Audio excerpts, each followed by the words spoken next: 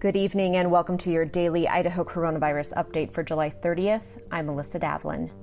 On Thursday, the Idaho Department of Health and Welfare added 567 new cases and 4 new deaths to its statewide total. That brings the statewide total to 20,246 known cases and 177 deaths.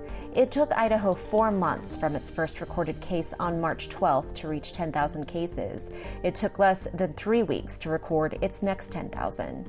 Ada, Kootenai, and Twin Falls counties each reported deaths on Wednesday. Right now, Ada County accounts for 38% of Idaho's known cases of COVID-19, with 7,681. Canyon County accounts for 20%, and Canyon and Owyhee counties continue to top the list for current weekly incidence rates statewide. We'll see you back here tomorrow, and until then, stay safe, Idaho.